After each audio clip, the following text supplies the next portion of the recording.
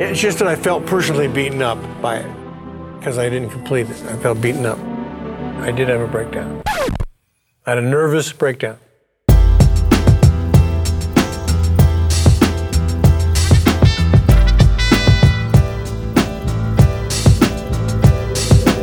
There were so many aspects of the Smile album and the elements and all the things that made up the record that he had to just let it go, because it came at a time when Brian was just really finding it difficult to stay focused.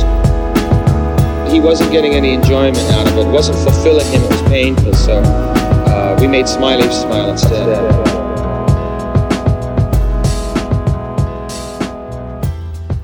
Hello, friends, and welcome back to the Sail On podcast. This is Wyatt in Nashville, Tennessee.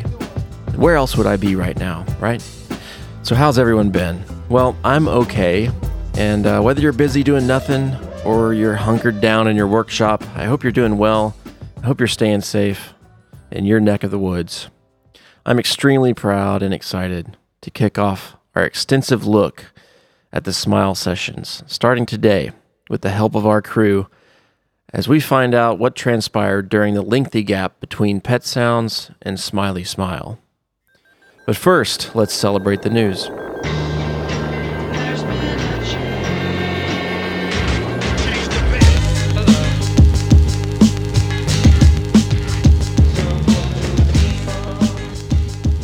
Rolling Stone launched a video series of home performances called In My Room, and naturally, the first installment was our very own Brian Wilson performing Love and Mercy and Do It Again from his living room.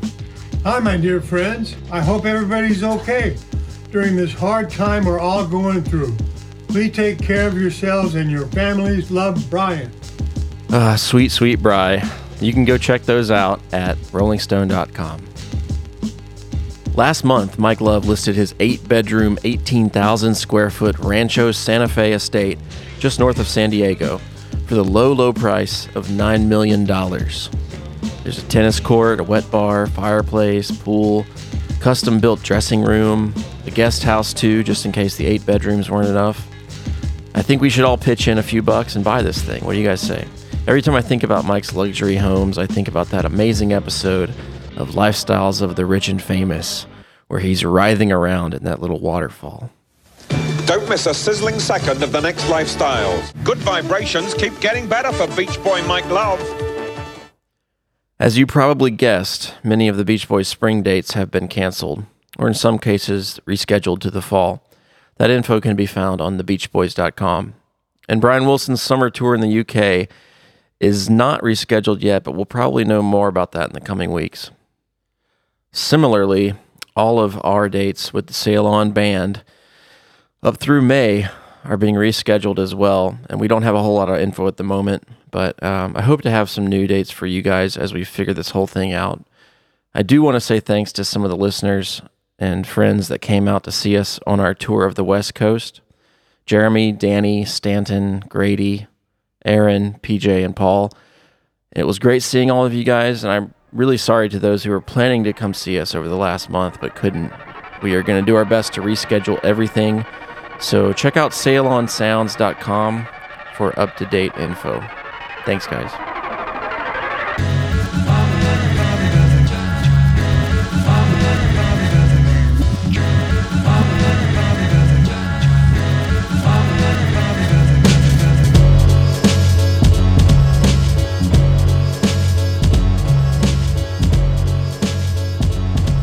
Okay, so you guys have probably heard me mention these guys on our Good Vibrations episodes, and today they are joining me.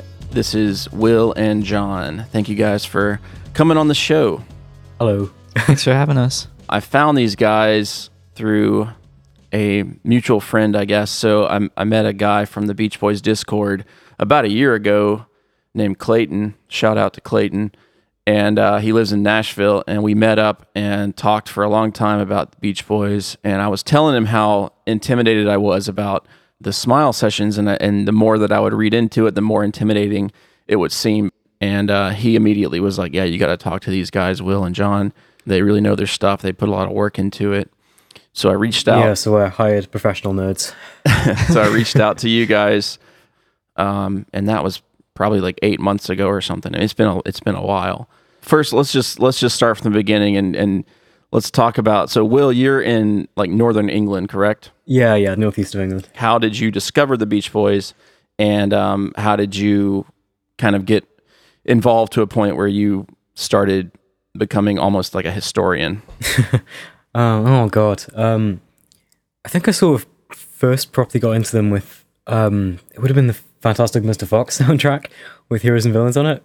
Mm-hmm. That was a long time ago. Yeah, I don't think I properly got into them like until a few years after that though. But yeah, it was via like Heroes and Villains and Old Man River on that soundtrack album, and I can remember the thing that kind of like got me, because like my sort of background's in like film over music, was like the fact that like in Heroes and Villains the verse going into the chorus just suddenly sounded like a whole other song had just literally been spliced in there.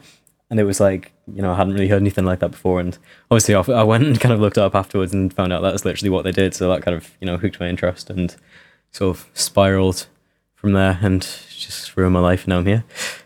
John, you're on the west coast of the United States. I'm actually in Northern California right now. How did you discover this group? I've kind of been into the Beach Boys my whole life. My parents played like Pet Sounds over and over again as a kid, so it's kind of the first music I ever heard and got into, and now it's all I listen to. But I had a couple of like greatest hits compilations growing up. Like I listened to Sounds of Summer over and over again, and Pet Sounds, and then it wasn't till a little while later that I like kind of dove into the catalog and found out about all these like album tracks and B-sides. And then after that, it took me even longer to get into like all the post Pet Sound stuff, like Smiley Smile. So I actually have only really been listening to the Smile stuff for just a couple of years now. You guys have kind of been working together and compiling notes and sources to put together kind of a master list, if you will, of sessions and such. Pretty much, yeah. don't know what the end game for it is, but we've sort of just like gone over and sort of like reviewing kind of like the session credits for every single fragment, like one by one. We've gone over literally everything just to kind of like check things and see if that instrument's right or whatever, and like uncover like things that have just been kind of unknown. And among other things, we've gone through like every single, I think, background part on the whole, every recording, and worked out who's singing what notes on every single one. So I think we're going to start with a overview today, and then we're probably going to do about 9 or 10 episodes. We'll see how it goes, but I definitely wanted to give Good Vibrations its own spotlight because it was kind of a bridging point between Pet Sounds and Smile, and not only in the timeline, but in the style and the concept and the recording. I mean, physically as well, like the verses are, I think from Pet Sounds that ended up like, in the final song. Yeah, exactly. It's super interesting. That was recorded over a long period of time, but Brian was also tinkering with these Smile ideas or feels, as he called them, throughout those Good Vibration sessions. And as early as May 11th, just 5 days before Pet Sounds was released, Brian started working on Heroes and Villains. Yeah, so that was kind of, we don't really know what that was. There was just a session, it was logged as Heroes and Villains, but we don't have the tape for that, whatever it is. And it was a gold star, and there's kind of a lot of musicians there. But this was a few months before Brian and Van Dyke Parks were actually writing together, so it was maybe just, a different thing that used the title, or just, the basic music of it that he later kind of like turned into a song. But yeah, we don't really know what that whole session was. Moving into August, we've got, I guess, the first existing Smile session. Am I correct?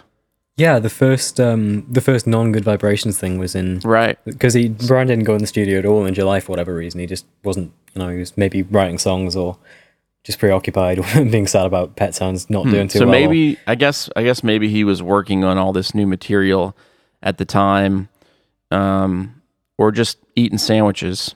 Yeah. As you like to do.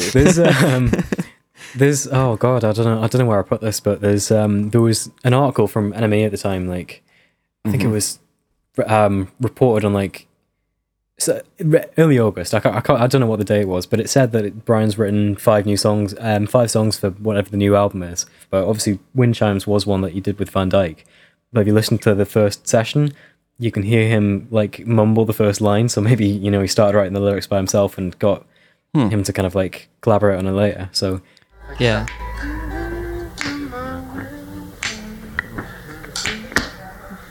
Here we go. We go. It's called Wind Chimes.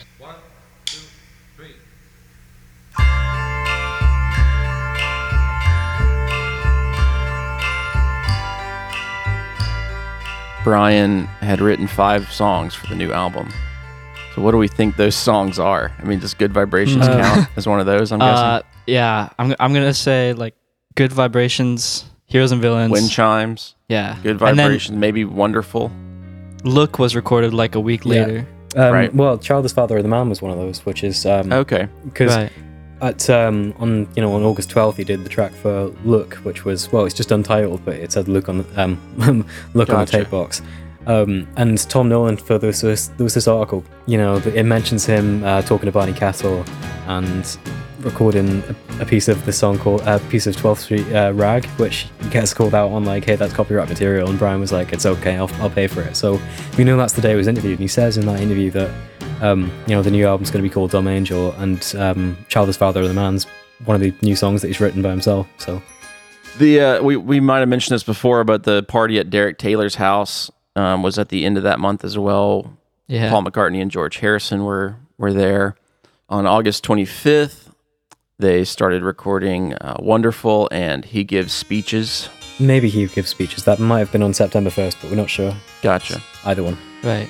And it's interesting with all these songs that he's done so far, like the first Heroes and Villains, Wind Chimes, Look, Wonderful, they're all kind of full songs, like from front to back. Uh-huh. So on some of them, he's kind of, cheating with the recording and like if the band messes up at some point during the song, they'd start it from like halfway through and then he'd splice it together. But he hasn't actually like written any new songs with this like modular style in mind, like he will later.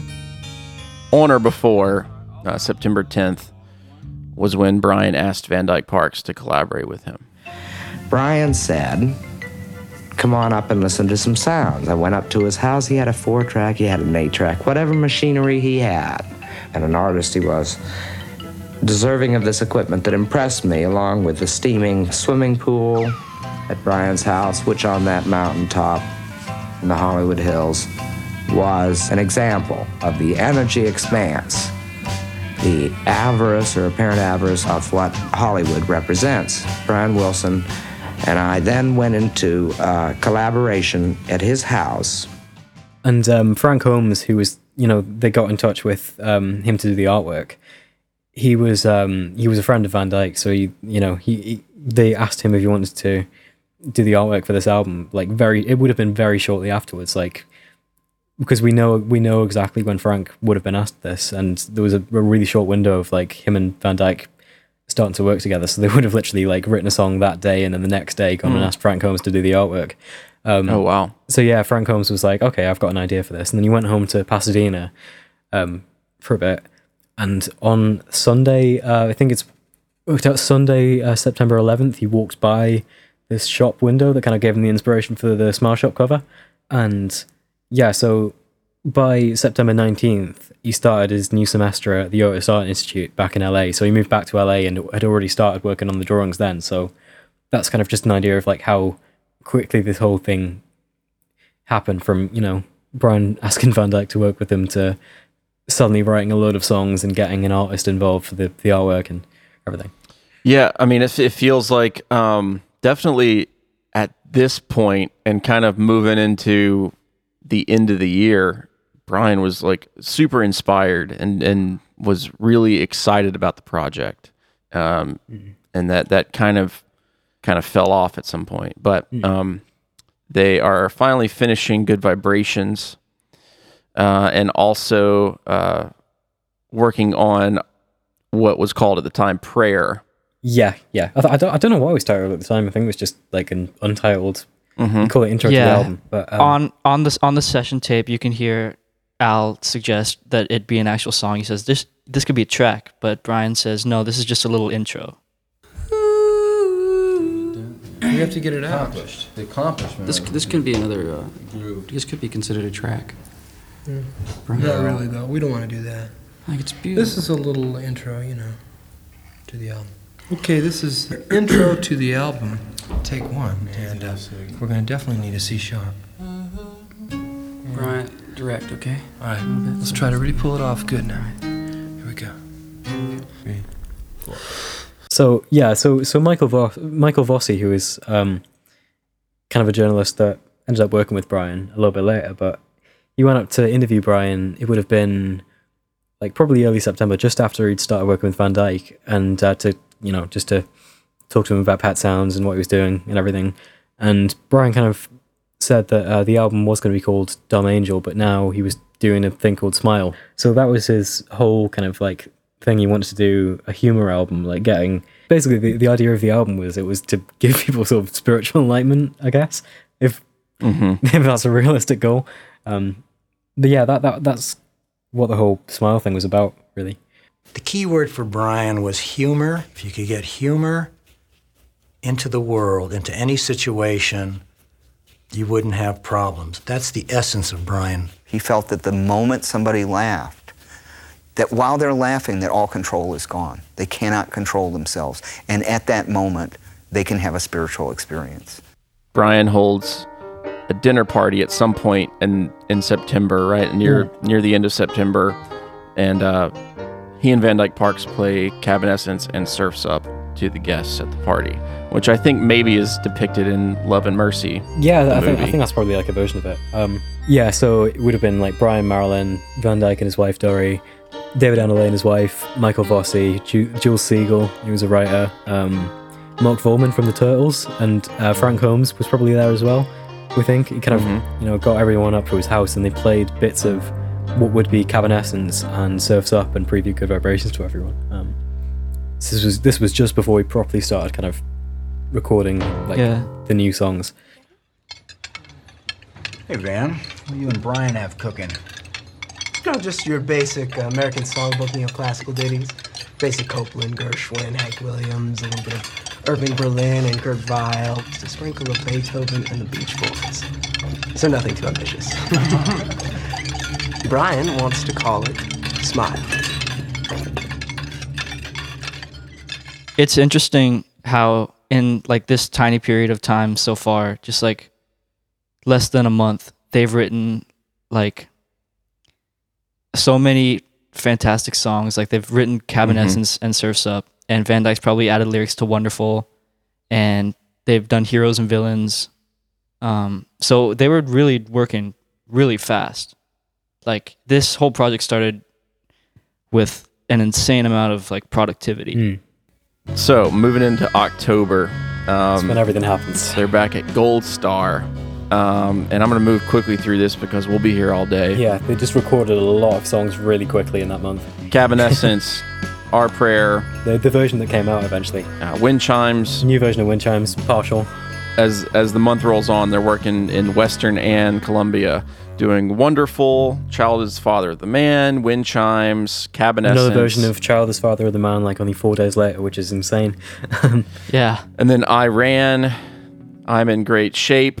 And there's an addendum on that session that says it could be Vegetables. Yeah, I'll talk about that now, just because like we probably won't get another chance to cover it. But it's there's like paperwork or something that kind of like, well, there's an AFM contract which it says was formerly known as Untitled Song 1, which would have been Look, and he used the same master number.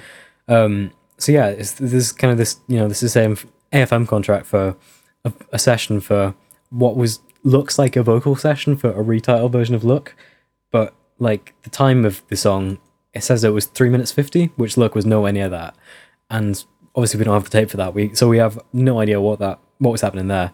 And there's another session on October 17th at Columbia, which was apparently for I'm in Great Shape, which again, that was a part of Heroes and Villains. But like whatever this was, we either don't have it or it was the session for the first version of Vegetables, which is just complete speculation because, the health sort of theme. We really don't know because we don't know when that version of Vegetables was recorded, and we don't know what was done in that session. So that's just kind of a guess.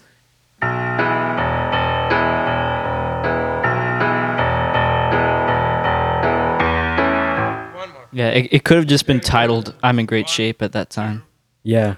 So many mysteries here. Yeah. I feel like I'm going to be playing the Unsolved Mysteries theme a lot during this next year. It's good. Yeah, moving on. Do You Like Worms? October 18th at Western. Yeah, just the backing track for it. And then straight away afterwards, he went over to Columbia to do the vocals, and probably is when he recorded this really weird, like, 20-minute long tape with all of his friends in, like, a dark studio just arguing with each other. It's a really uncomfortable, weird listen. Yeah. That was probably what happened then. Brian, you've had a lot of fun with your songs. What makes you laugh? Well, see, it makes me arguments. And then he started, a couple of days later, like, the track for Heroes and Villains properly as well. Yeah. So these October sessions are kind of like the start of like this new Smile project where all these songs are recorded in sections. So he'll go to the studio with like the whole song written and just do the verse and then the chorus and then, you know, any bridge or like fade out and then splice that together later. With copy and pasted parts as well, which is like a big sort of innovation. Yeah. Was Western still only a 4-track studio? Western was 4-track, but Brian had Okay. like his own 8-track machine that we know he brought to the studio like 2 or 3 times. He still preferred Western, but he went to Columbia to Mostly do tracks 8 then, tracks, yeah. right, for vocals. Yeah, most of the time. Right. Some of the time it was at Okay. Western, but most at Columbia. So they recorded the Good Vibrations promo video at some point in October. Yeah. Which, you know, you see them with the fire hats. So, and I know there's, we'll get to it, but I know there's a little bit of controversy about what the actual footage is in the studio where they're wearing the fire helmets. Oh yeah, the studio footage would have been sometime after they got back from tour in Europe because of a magazine Carl's reading, but we just don't know when that was. Were they planning on putting Good Vibrations on the new album? They would have been, yeah, because it was the new single, and when they eventually got the album cover, it was on the back cover. Brian said it was going to be on the album. It was plastered all over the front cover. It says Good Vibrations 3 times, so it was going to be on there. I don't really see any universe where Smile gets released and Good Vibrations isn't on there. The music fits perfectly with all the rest of the Smile sessions, and it's got the same like modular recording style, and it's just all over the cover. And even if you tried to like release Smile without it, I mean, Capitol definitely would have just put it on there like they did with Smiley Smile anyway. Should kind of mention as well the other people that Brian was kind of like bringing into the whole thing. Yeah. So so there was David Anderley who was brought on to kind of like help start up Brother Records. Right. I became associated with Brian because his music was just killing me. I loved it, and all of a sudden there were like new elements in the Beach Boy life. A lot of the contacts I had made in the so-called underground here, I started bringing around to Brian. The press started paying attention, national press, underground press, all the people. He was getting phone calls from Paul McCartney and Andy Oldham. The mystique of Brian Wilson was growing. And Michael Vossi as well, he was brought on just as kind of an assistant to Brian to kind of like help set up a film company, which they were going to call Home Movies, which is a terrible name. So one of the first things that he brought Michael Vossi on to do was to go over to Michigan for a Beach Boys concert, which is a segue into what Wyatt's going to talk about now. Yeah. So, yeah, basically, I think we've mentioned this before at some point, but they were going to record, and they did record 2 shows at the University of Michigan. And Brian came out, as far as I know, to kind of oversee the construction of Good Vibrations on stage. Yeah. Yeah, they were kind of nervous about it and wanted him there. So they recorded these shows, and on the second show, on the encore, Brian was persuaded to come out and join them for Johnny B. Good. Hey, Brian, stick your head out at least. Our leader's standing in the corner. Cousin and brother Brian Wilson is standing right back there. Just stick your head out. Come on. Come on, Brian!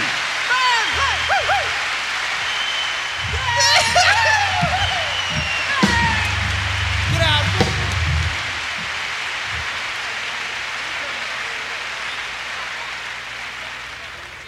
He writes all those cotton-picking songs. He writes all these rotten songs, you know?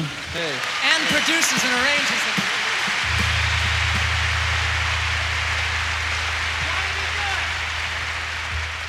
Anytime, babe. Anytime. Audience participation, you know, get up, that little laughs. It's pretty crazy. I mean, if you think about everything else that was going on with Brian at the time, he flew out to Michigan and shows up for the encore, doing Johnny B. Good of all things.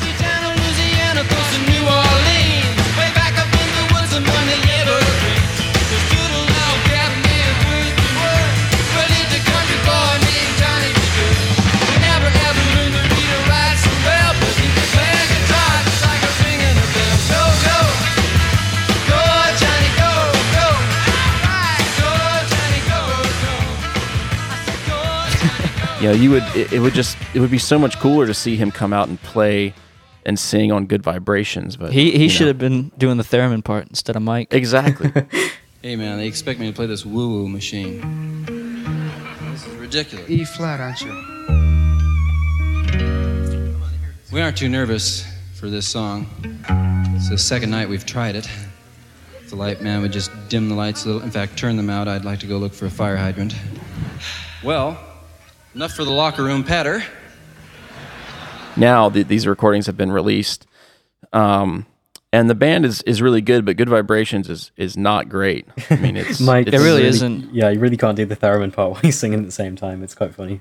Yeah, which, I mean, who could? I mean, it's really difficult to put together, and it doesn't seem like they had that much time to rehearse.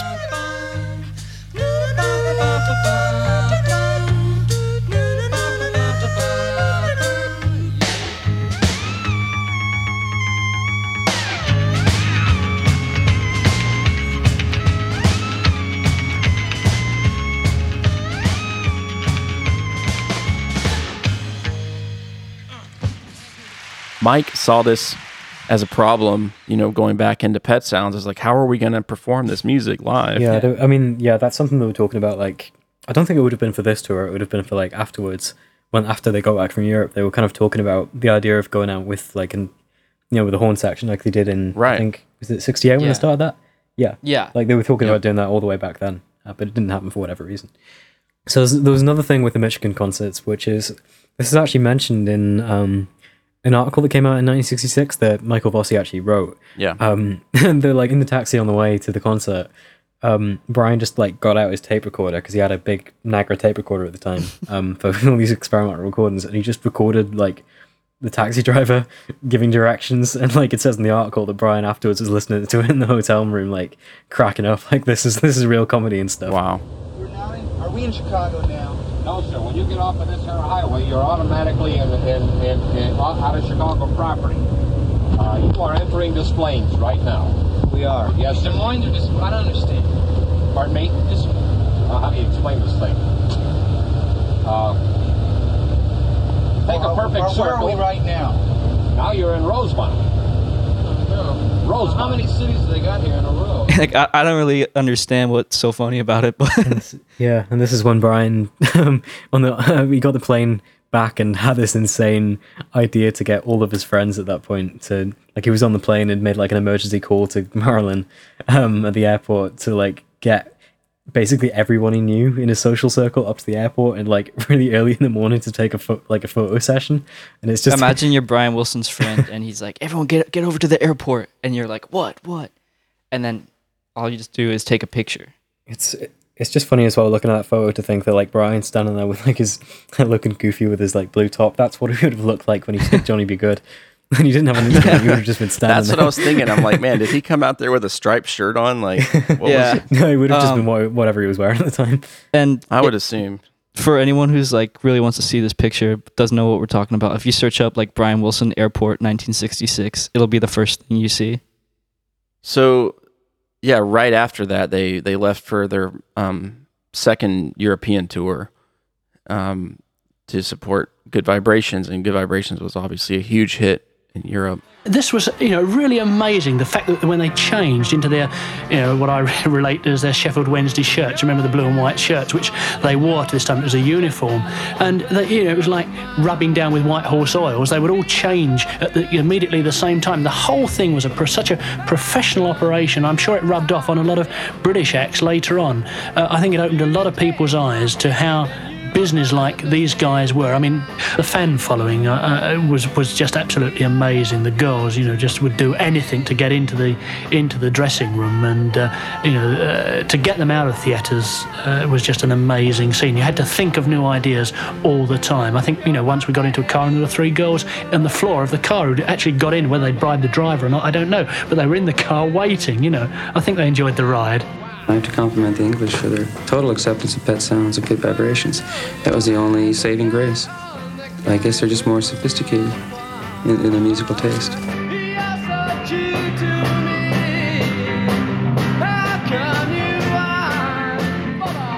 So there's kind of this like the kind of like prevalent sort of narrative that's like always talked about when people talk about Smile is that like the Beach Boys were away kind of having this sort of triumphant tour on the back of Good Vibrations in Europe. And Brian was at home, he cut all the tracks, they got back and kind of flipped out. But like if you look at the dates, that's really not true at all. Like they were there for October when he was recording most of the songs and they did vocals on them. Sure. They didn't miss out on a whole lot. Like they would have been there and aware of like everything that was going on. They didn't just get back and find this whole album worth of tracks and kind of flip out about how weird and new it was. Like, they were pretty much like in touch with everything that was happening at the time. So on October 27th, working on Heroes and Villains and I'm in Great Shape. And then on November 4th at Western, Surf's Up, and then also Psychedelic Sounds. Yeah, this was just a weird thing. Like, it's after he did the session for the first part of Surf's Up. Right. And then him and his friends, I don't know if we'll cover Psychedelic Sounds later, so I may as well, talk about it now. It was him and his friends, David Annalay, Michael Vossi, and Bob Gordon, who's a photographer, I think he was a photographer. I don't know. Mm-hmm. And Van Dyke Parks. It's about 40 minutes of them, like, having these, like, sort of fake arguments and, like, these doing these sketches with, like, an ice cream van showing up while Brian's playing the Good Vibrations bridge riff on the piano. And then they start doing, like, vegetable-themed chants and then, like, swimming-themed chants and just saying different fish names and stuff. And at one point, Van Dyke's like, hey, we could all whistle with this. And Brian's like, no music. I just want you to talk in, like, a sort of rhythm. And it's really strange. It's just Brian kind of expanding his really, really weird sense of humor and just trying to get his friends to just, like, kind of come up with little skits. Hey, Brian, where are you? Give me the piano. Come out of there, man. I can't. I'm stuck between the C and the C sharp. We'll try to get out. I did, but I hit my head on the mallet. Let's see. How are we going to get him out, dude? I don't know. It's freezing in here. Let's see if we can play him out. Really cool. No, don't hit the C sharp. Oh, I'm sorry. Ow. This could have been for a different project entirely. Yeah, there was kind of talk of a humor album and stuff at the same time, which might have been separate to Smile, like just on Brother Records. But yeah, so he was into chants as well for some reason. Like there was kind of like his friends have kind of talked about they would just be sitting around the house and Brian would get them all like making Hawaiian noises and stuff. And this is just kind of a short studio version of that, but he did a lot more just at home.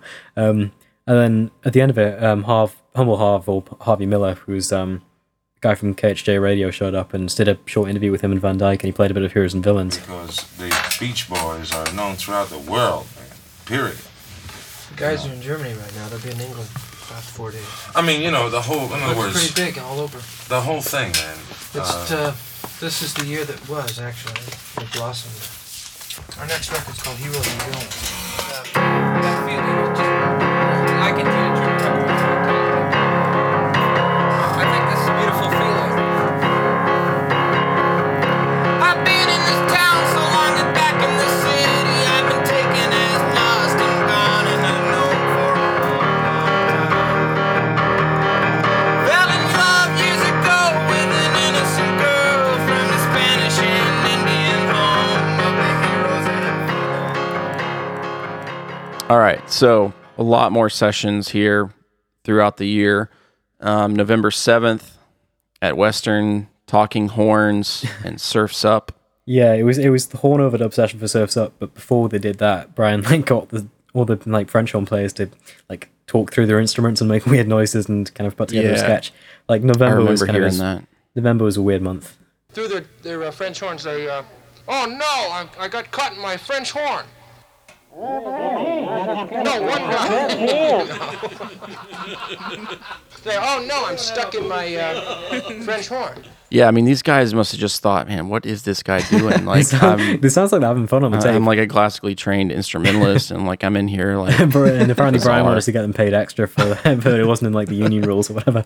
Then throughout the rest of November, doing more sessions, My Only Sunshine and Vegetables. Getting Hal Blaine into do like this weird comedy sketch. We'll talk about that later. But Yeah, okay, so more skits. Oh. Is it all right if I take a couple of these carrots? I said no. I don't want you to have them. Let me just put them in my glove Look, compartment. I spent a lot of time on the weekends growing those vegetables. I haven't had anything to eat for weeks. Would you just move on? Why can't I have a little Move bit of on. Get a job somewhere and buy some vegetables. And then at Gold Star, starting to work on the elements. You know, kind of the beginning of the unraveling for Brian was this Fire session. Which I was getting pretty far out by that time. Well, it so happens that a building burned down the same day we were doing that, down the street of the studio that we were doing the Fire tapes. Everybody was just having fun, and the guys loved it. I had the musicians wearing fire helmets. I had a guy bring in a bucket with burning wood to smell of smoke in the studio. I mean, I was crazy.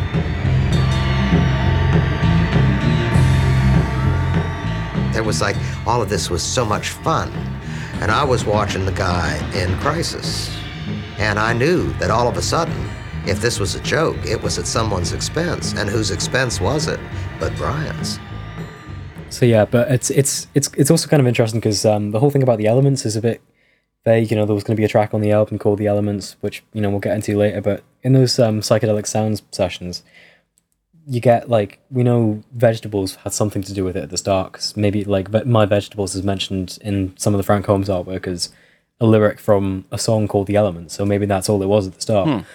But during that sort of psychedelic sounds thing, he's got, like, Brian's got all of his friends, like, doing, like, these vegetable chants, and he's got them, like, doing these underwater things, like, breathing exercises, and it's kind of like they're all themed about this sort of, like, you know, these ideas about kind of the elements that he was into at the time. So it's kind of all it's all from the same sort of pool of ideas. We'll get into like later how this all translates to the recordings, but it just seems like he was changing his mind all the time, and that makes it really hard to kind of narrow down what's part of what song with the whole Vegetables, Fire session, all that. It's about after that everything started to sort of unravel. Yeah, and it's interesting how obviously a lot of the songs weren't finished, but Van Dyke pretty much considered his work done, and Brian pretty much considered his work done. Yeah, so he didn't have anything to do with Childish Father of the Man at the time, other than like telling Brian where the quote actually came from that he was using as a lyric in it.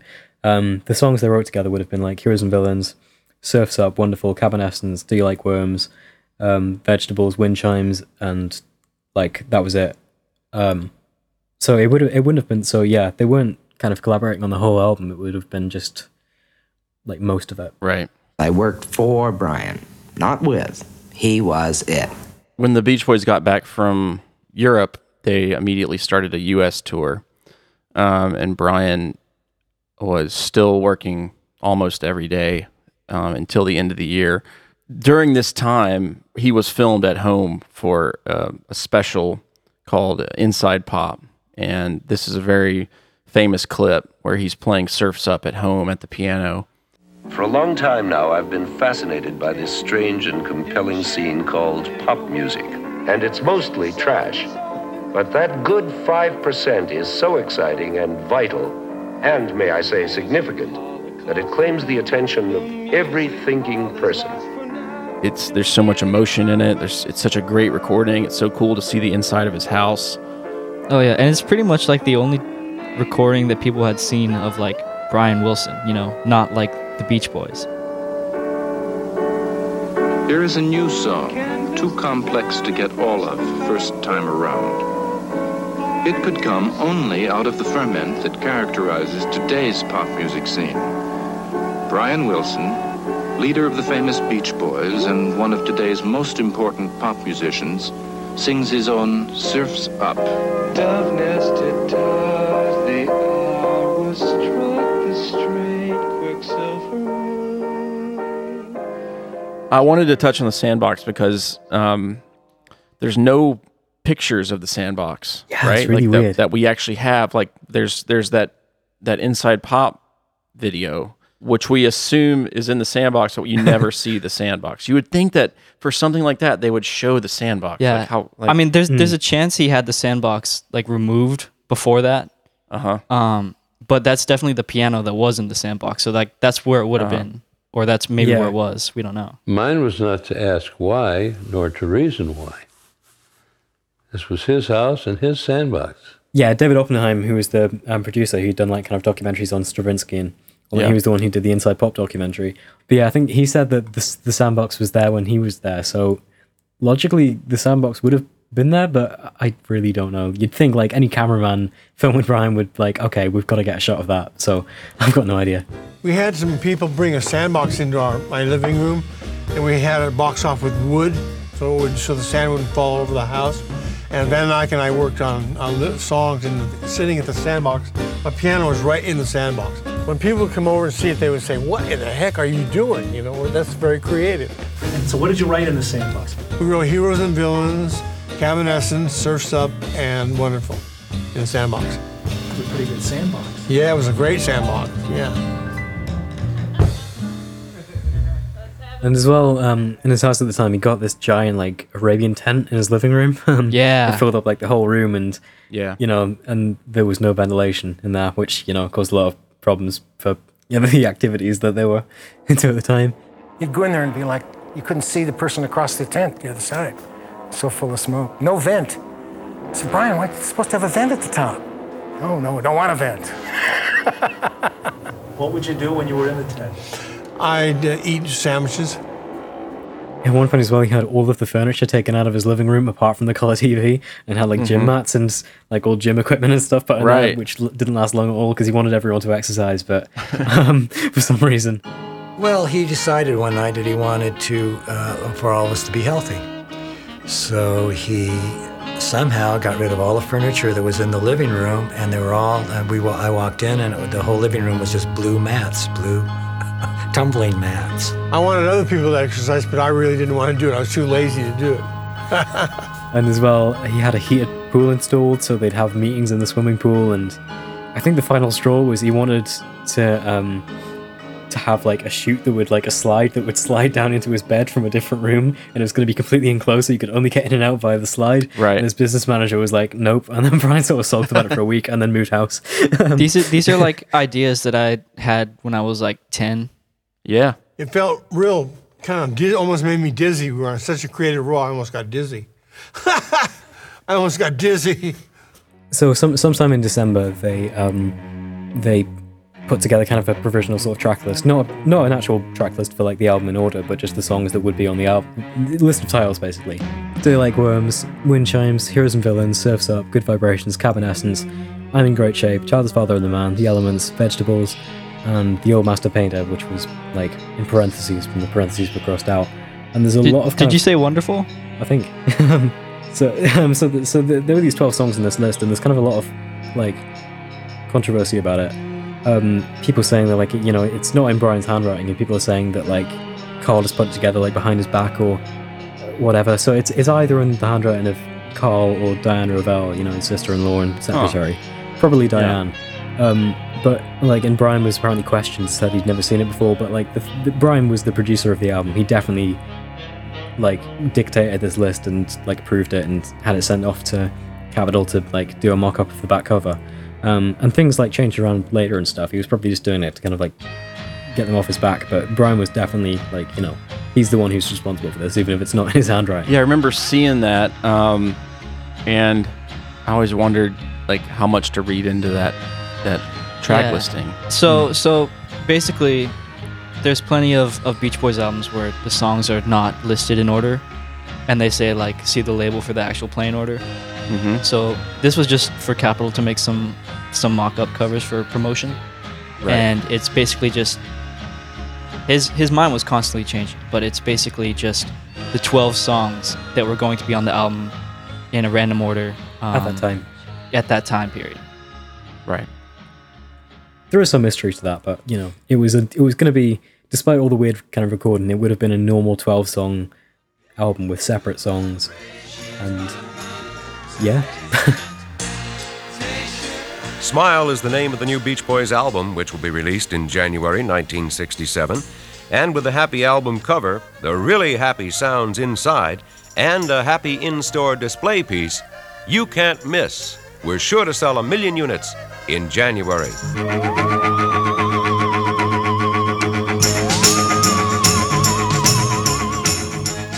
It's worth noting that in early 1967, Carl Wilson received a U.S. Army draft notice, but he refused to be sworn in. I got a notice to report for physical, and it was just one of those things that I never got around to thinking about or making a move on, because I just never came up, you know, and it came up.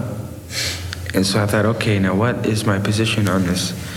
And I just applied for conscientious objector on religious grounds. We were in court many times over about a 6-year period. And that was a very strange experience to go through. Yeah, so I thought it was kind of interesting that he used it like religious grounds, that his moral obligation to God or whatever. Like this doesn't sound like Carl to me, but you know, I guess that was the angle that he decided to take. So yeah, so the whole thing in January was like they needed a single to launch Brother Records, basically. So that's why Brian just kind of stopped everything else on the album and started doing like Endless Heroes and Villains for like 2 months. But January, it's a weird one because the album was supposed to be due for like January 15th. That was kind of the deadline to hand into Capitol. But yeah, so Brian kind of misses this deadline and spends all of January just doing like the weirdest stuff. Like he does a new version of Wonderful, which we'll get into. It's just the strangest thing that comes out of the whole sessions. Is that the like Rock With Me, Henry? Yeah. And, yeah. And then it's like 10 days after the album was supposed to be due in, and he still hasn't really done anything else. He starts recording Jasper Daly records, Jasper Daly was a photographer who kind of like took photos in the studio, and you know, there's loads of great photos going around that Jasper took. But Brian thought he had a funny voice, so he decided to kind of like record some songs for him. A teeter-totter of love goes down. When I went down, my baby went up, and she came down, and I went I think one of his friends talked about like Brian going up to Capitol and like playing a dub of like the Jasper Daly songs, and them just looking at him like, what is happening here? And Brian's like, I think it's just neat. Yeah. So I want to kind of talk about in the month of January where he's working on Heroes and Villains. The rest of the album, he just kind of like puts it on hold. Yeah. But what's interesting is he starts changing his mind about like what he wants the song Heroes and Villains to be like. Because originally it had like Barnyard at the end and I'm in Great Shape as like a bridge, and it was going to be like this weird musical comedy. But then he decides he kind of wants something else, and he starts borrowing like sections of music from other like completed songs that he had, like the Bicycle Rider chorus and Do You Like Worms. He decides, okay, this is going to be the chorus of Heroes and Villains now, rather than the chorus of Do You Like Worms. So he like, at first, what he wants to do is actually use that recording in Heroes and Villains as the chorus, but then he later, you know, re-records it in a different key. Yeah, he's like leaving he's just kind of like stealing kind of, like, from himself. Semi sort of finished album that like he can't really fill again. And kind of like a lot's been said about the idea that Smile was supposed to have like kind of like reprise sort of themes throughout all the songs, but really it seems like Brian kind of scrapped anything as soon as he used the same music in something else. Like in Look, for example, he used like the kind of like instrumental kind of like glockenspiel melody for Part of Good Vibrations, and then just stopped working on that track. And he was so he wasn't intentionally like having repeated musical themes between all these songs. He was literally just stealing from himself and like kind of like making holes all over the album in the process, which was really probably a big part of what kind of made it unravel. Yeah, and another example of that is like in Heroes and Villains, one of the versions, he just takes My Only Sunshine Part 2, like, which is like half of that song, just a tag, and like completely takes it and just uses it as a tag for Heroes and Villains. So he's kind of tearing apart his own album that, you know, he could have finished just to create some single that would give the Beach Boys some success.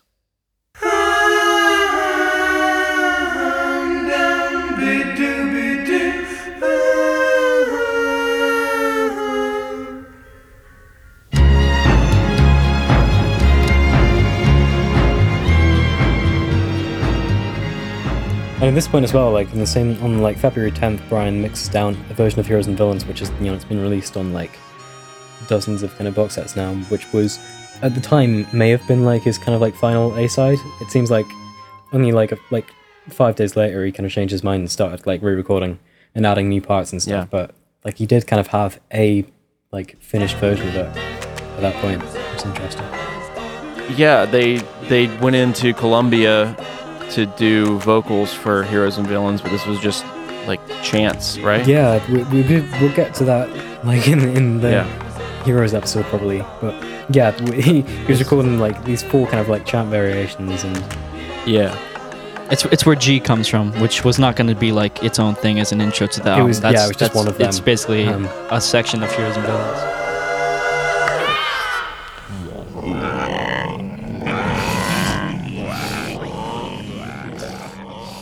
So also here, the Beach Boys sued Capitol for unpaid back royalties and $225,000 for an outdated breakages clause. This was one of the biggest things that like brought down the album, because they spent the whole of like the next kind of like month and a bit just locked in this kind of like lawsuit with Capitol, and it put a halt on like everything and just created tension. And that's when Brian and all of his friends kind of started becoming estranged, and so that it was responsible for a lot of the downfall. Yeah, so March 1st and 2nd, Heroes and Villains, those are both at Western. Yeah, so one of those sessions, you can hear on the box that he completely redoes the first verse of Heroes and Villains, which was like the first thing he recorded. So I mean, this was all, he was constantly changing his mind about the song, but he was just like, we got to go back to square one here. Yeah. And then that's about when everything just sort of stopped. One night, Brian and I were driving to Dolores's for him to get burgers and fries and pie. And he turned on the radio and something came on from the Beatles. I was on Seconal, those kind of pills, downers. And I was real relaxed. And when Strawberry Fields came on the radio, I locked in with it. I locked right in with it, and I had to pull over my car over to the side, listened to it, and I said, I've never heard anything like this in my life. And he just shook his head and he said, they did it already. And I said, they did what? And he said, what I wanted to do, smile. Maybe it's too late.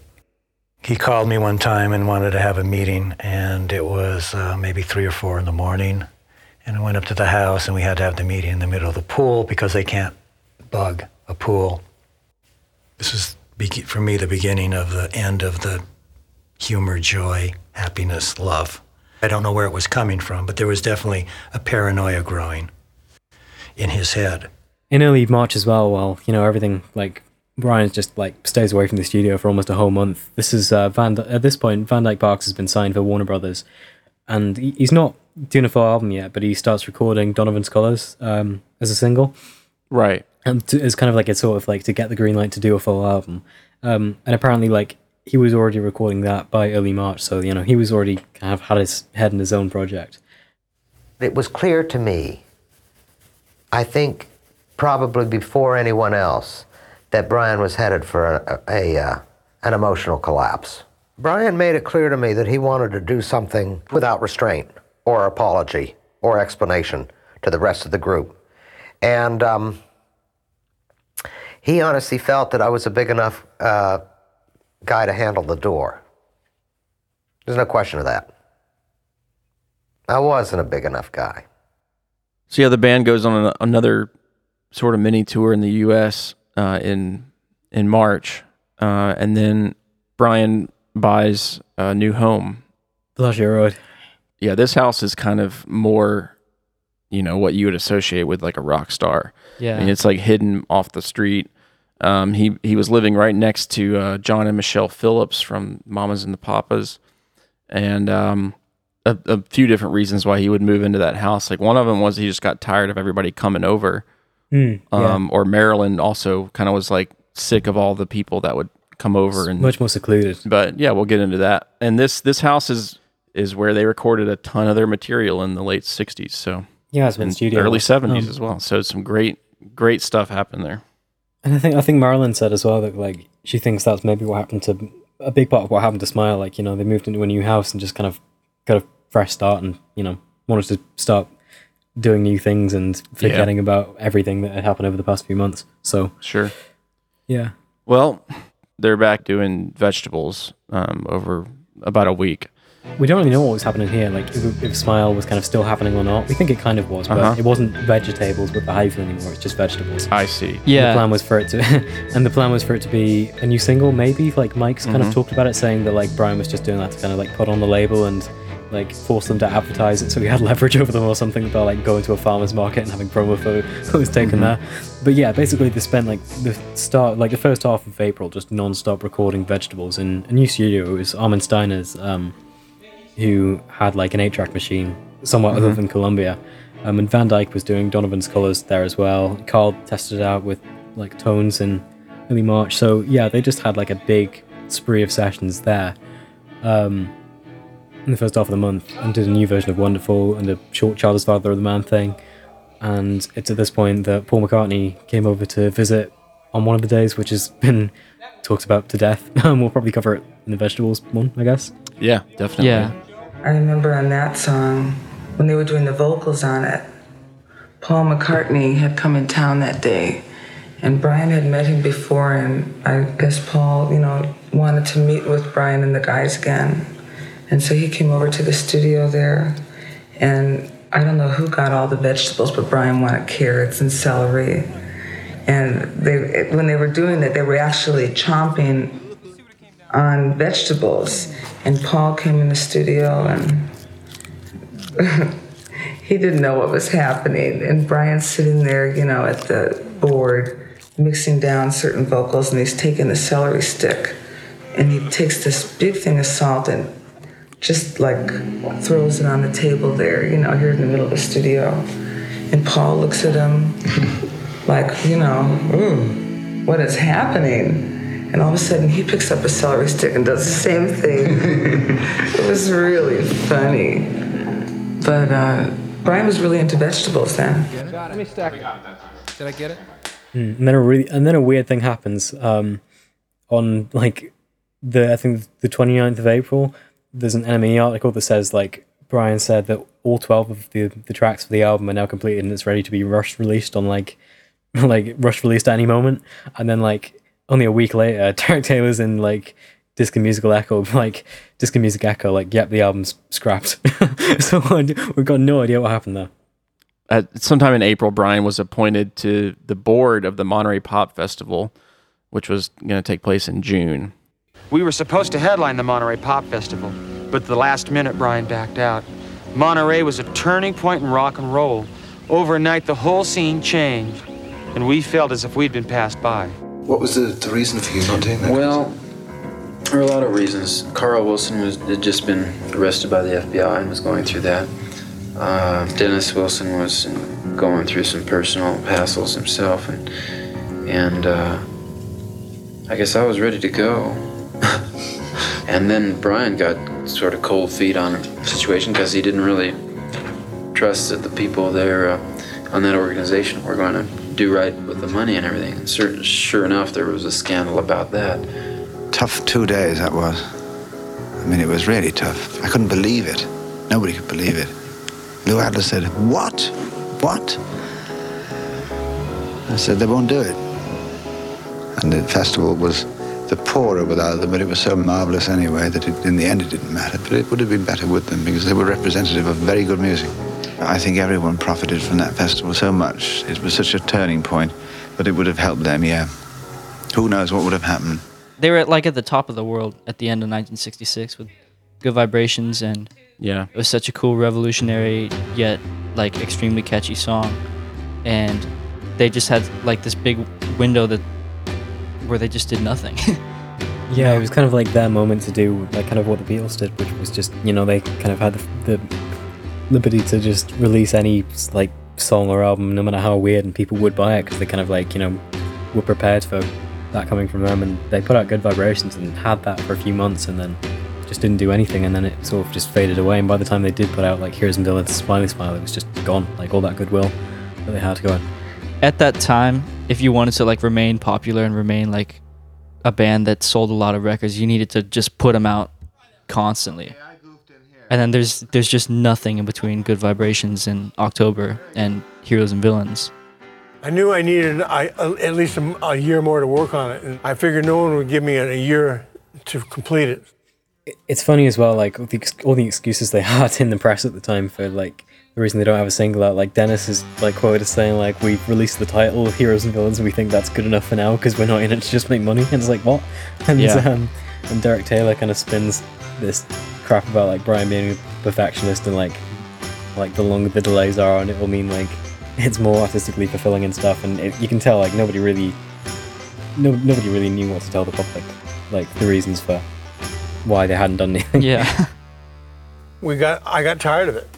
I just got tired of the direction we were going in, you know? I didn't like it. So at what point does Smile become Smiley Smile? Okay, so there isn't really a like exact moment where the Smile project is no longer and it's now Smiley Smile. There's some sessions in mid-May that for Love to Say Dada, which they're like, you know, big studio productions, and everyone says this was like the last Smile moment.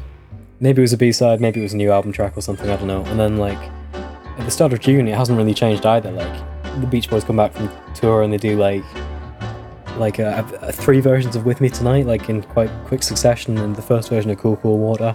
But it's still at like they're doing it at Sound Recorder Studio and Weston, like with Chuck Britz, and they kind of scale it back a little bit. It's mostly just them, and they brought in like Chuck Bergenhofer to play bass on one session. But you know, it's no different really to everything they were doing with like April with the Vegetable sessions and like Heroes and Villains, just doing it like with Brian on a keyboard and then adding vocals. Like nothing's really changed yet. Yeah.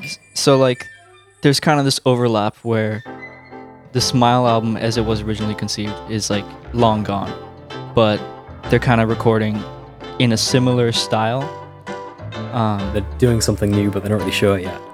And then in like around June like 11th and 12th, Brian gets an 8-track studio put in his home with like radio equipment, and you know, Jim Lockhart as the engineer, recommended by Chuck Britz to kind of like help them run that. And even then, it's not really Smiley Smile yet, because they went into Brian's house to do more work on Heroes and Villains, but they're using the same tracks as earlier. They're re-recording some new parts, but really it's just the same style as everything they've been doing in a new location and working on the old tracks. Yeah. And if there's like a date that you could put as like the start of Smiley Smile, it would probably be like, you know, after like June 15th, I think, when they started doing Vegetables, like a new version of it, and Brian did like, it's just him playing bass and nothing else, like a single note thumping away. That's like that's like the hard transition into something like a completely new style, and then from then it's just consistent recording in Brian's house for like a month and a half. We, you know, did it in 3 weeks. We had about 6 months before that we were doing different things, but we jumped. Ended up doing the whole thing here at the house with sort of an entirely different mood and approach than we originally started out, you know. So the short answer is there is no date where Smile ends and Smiley Smile begins. Yeah. I'm excited to get more into that stuff. I gotta slow down at the moment because I really want to talk more about Smiley Smile. But yeah, I think that's a great like just overview of like generally like what happened in about a year. Yeah, they went like did some live shows in Hawaii for a live album. That didn't end up happening in August, and then in September, Smiley Smile finally came out, which is like crazy to think about how late that was. Like it's already kind of doing Wild Honey by the time. Yeah, it's crazy. Like a result of this like kind of year and a half of one-off work finally actually saw the light of day. Like no wonder people didn't buy it, because it was just so like it left it for way too long.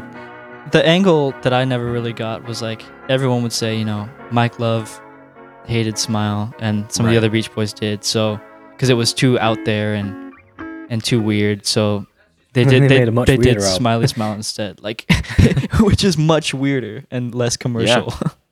And that's one of the other things is like the whole narrative that Brian threw the tapes away or whatever, threw them into a fire. So you still have, I mean, these recordings all still exist. I kept hearing of recordings being destroyed. That is really, really silly. Makes a great legend. But just a silly little something that Brian probably said. Try burning the tape. I think it was Joe Siegel who said it. Is that who? He said that the tapes were burnt, yeah. Well, the problem is it's just, dumb and not the truth. And for some reason, that narrative just like carried on and on and on, and that we'll never hear this stuff. The tapes don't exist anymore. And it still carries on. For the most part. The recordings were still intact and just sitting in the Capitol vaults. To this day, I do not know what Smile consists of. To me, Smile is just a lot of things that they've already put into other songs. Really. One thing about when Brian writes, if he writes something, he may take and put 3 different riffs or ideas from one song he's writing into another song. It's just so confusing. He knows what it's all about. I don't.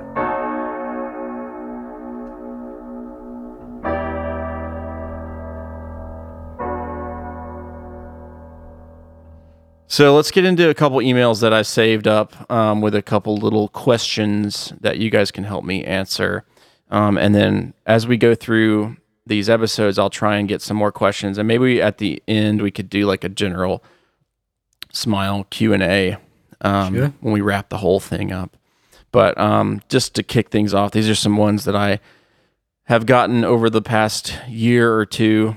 The first one is from Andy Caldwell. Says, "Hey guys, I started listening to your podcast. Great stuff and look forward to more. I was a Beach Boys fan first and as a result became a Smile fan mixer. In fact, there is a whole community of fan mixers that started years back with early Smile bootlegs and has progressed through the years. The 2011 Smile box really opened the door to the Smile fan mixing.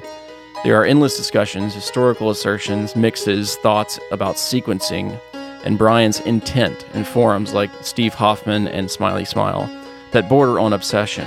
I personally spent 2 years ripping, researching, mixing, and moving the puzzle pieces around only to scuttle the whole thing and start over. Sound familiar? What I ended up with was a mix based on an article called The Zen Interpretation of Brian Wilson and Van Dyke Park's Smile. As new material becomes available, the water chant, for example, so do new possibilities. As you can see, it is a compulsion, and there are others who share, compare, and discuss their mixes, all for the love of what I believe is the best music ever assembled.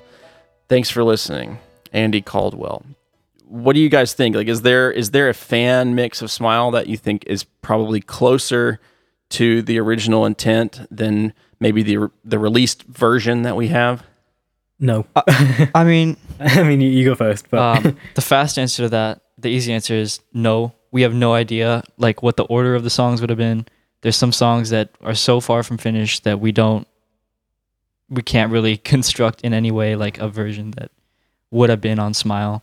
But the basic structure of the album, as we know, would have just been like a couple songs. The mixes, basically the mixes that like kind of put it all together and segue between the different songs, are not historically accurate to what Brian would have done at the time. Yeah, it was just an album of songs, like separate songs that were kind of put together in a sort of like, pocket symphony way, I guess, if you want to call it that. But it was just an album of songs. It wouldn't like flow together like Abbey Road and stuff and Sgt. Pepper. It was, that's kind of something that's kind of been tagged onto it in like, in kind of like early bootleg circles. They never put it, like, Brian probably never had a plan for the sequence of the album. That wasn't something that he really thought about until everything was recorded. Yeah, with every album before that, that's like the last step, is to just like come up with an order. First step is to record all the songs. So he just never got there. Yeah, because wasn't there like a narrative about like it was like a trip across the United States or something, like starting in Plymouth Rock and going through the plains and the South? That's a really strange one. It's kind of like this thing's been circulated over the years that like the album was a travelogue about a bicycle rider from Plymouth Rock to Hawaii. Right. And that's just the song "Do You Like Worms." That's just that's just what one song's about. Like there was no, there was a unifying concept of, you know, Brian's kind of humor theory and wanting to kind of like give people kind of a spiritual kind of revelation. And, you know, there are obviously themes tying the album together that Van Dyke want to kind of explore early sort of like Americana and Manifest Destiny, and Brian was into the whole Elements thing, and it was just a collection of like everything that was going through his brain at the same time, but there was no story to the album. Like there was no narrative from A to B. Gotcha. Cool. Let's do another one here from John McCarthy. It says, "Hey guys, I love the show. My name is John. I'm 18 years old. I've been a fan of the Beach Boys since my dad introduced me to their music 4 years ago. He showed me Pet Sounds, and ever since then the band is something special that we share. And I've been making my way through the hours and hours of content that the compilation album has when I stumbled on the sweet strings of Tune X. I can't seem to find any information about the song. Can you guys give me any background or context to the song? Are there any other versions that exist out there? Thank you so much for all you do, John." Shall I do this one? Yeah, you can go ahead. Yeah, okay.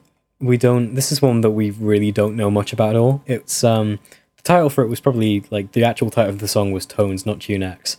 That's something that kind of shows up on some documents elsewhere, but like the consistent title that shows up on things is Tones. But yeah, basically it was kind of like the artist. It was on the artist for like the worksheet was listed as Carl Wilson, and it was for Brother Records. So it was the first ever thing that we're going to do for Brother Records.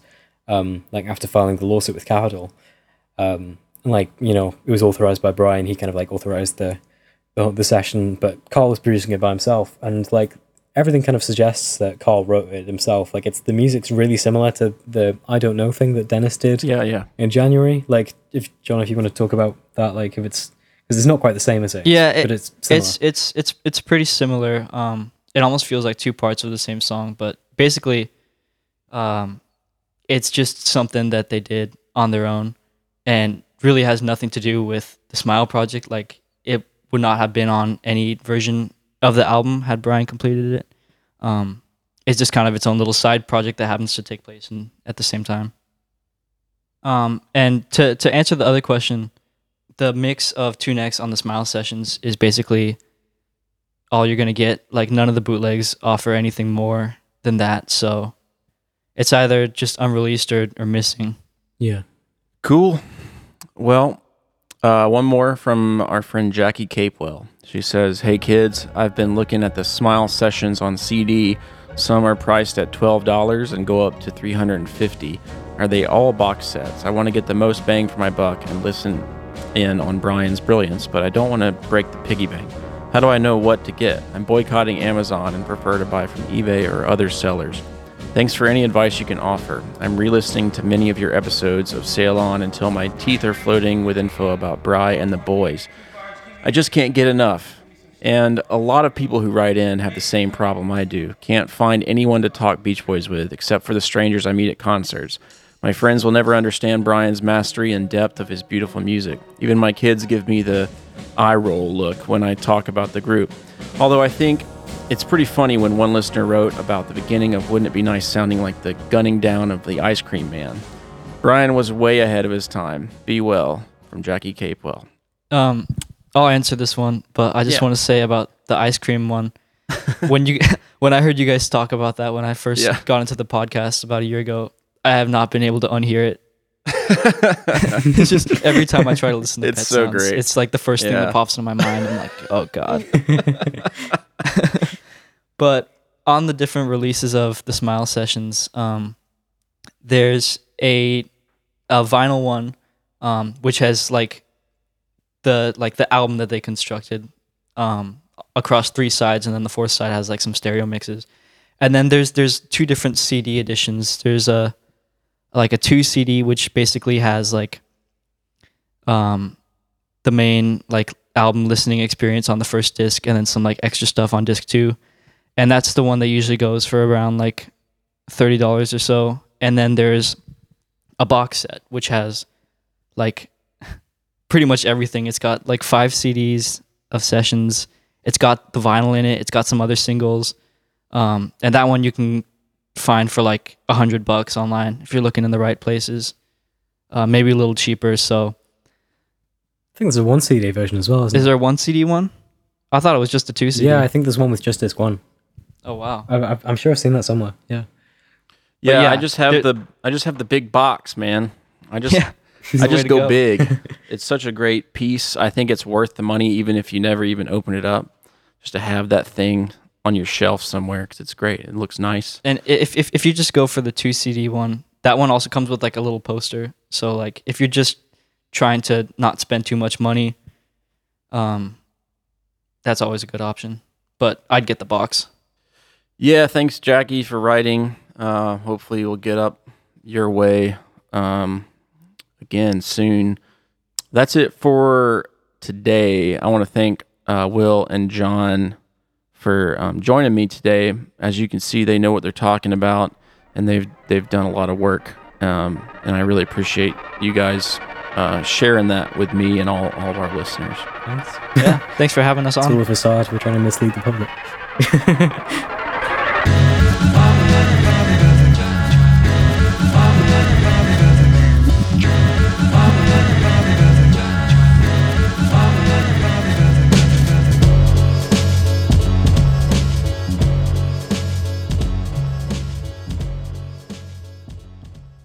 You can hear a much longer and more thorough version of my discussion with Will and John over at the Patreon page. That's www.patreon.com/saileon. Big shout out to our latest patrons, Jerry Wine, John Kiesling, Martin Johansson, Paul Saccone, and Brendan Armani. Thank you guys so much. We love you.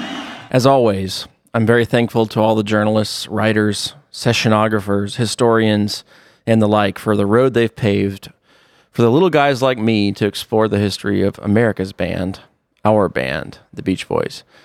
And a special thanks to the crew, once again, Will Carrera and John Brody, who humble me every day with their ridiculous knowledge of this band and every minute detail, and their dedication to getting it right and not just being right.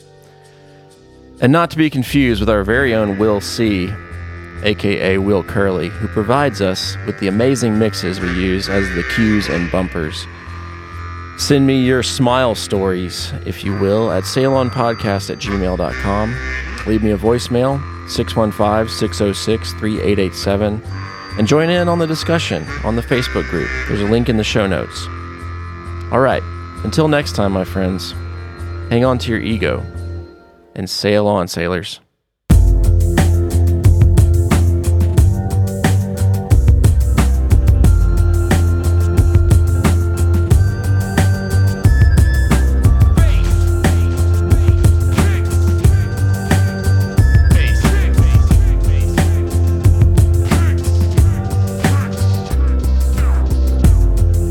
The bass is so beautiful. Beautiful.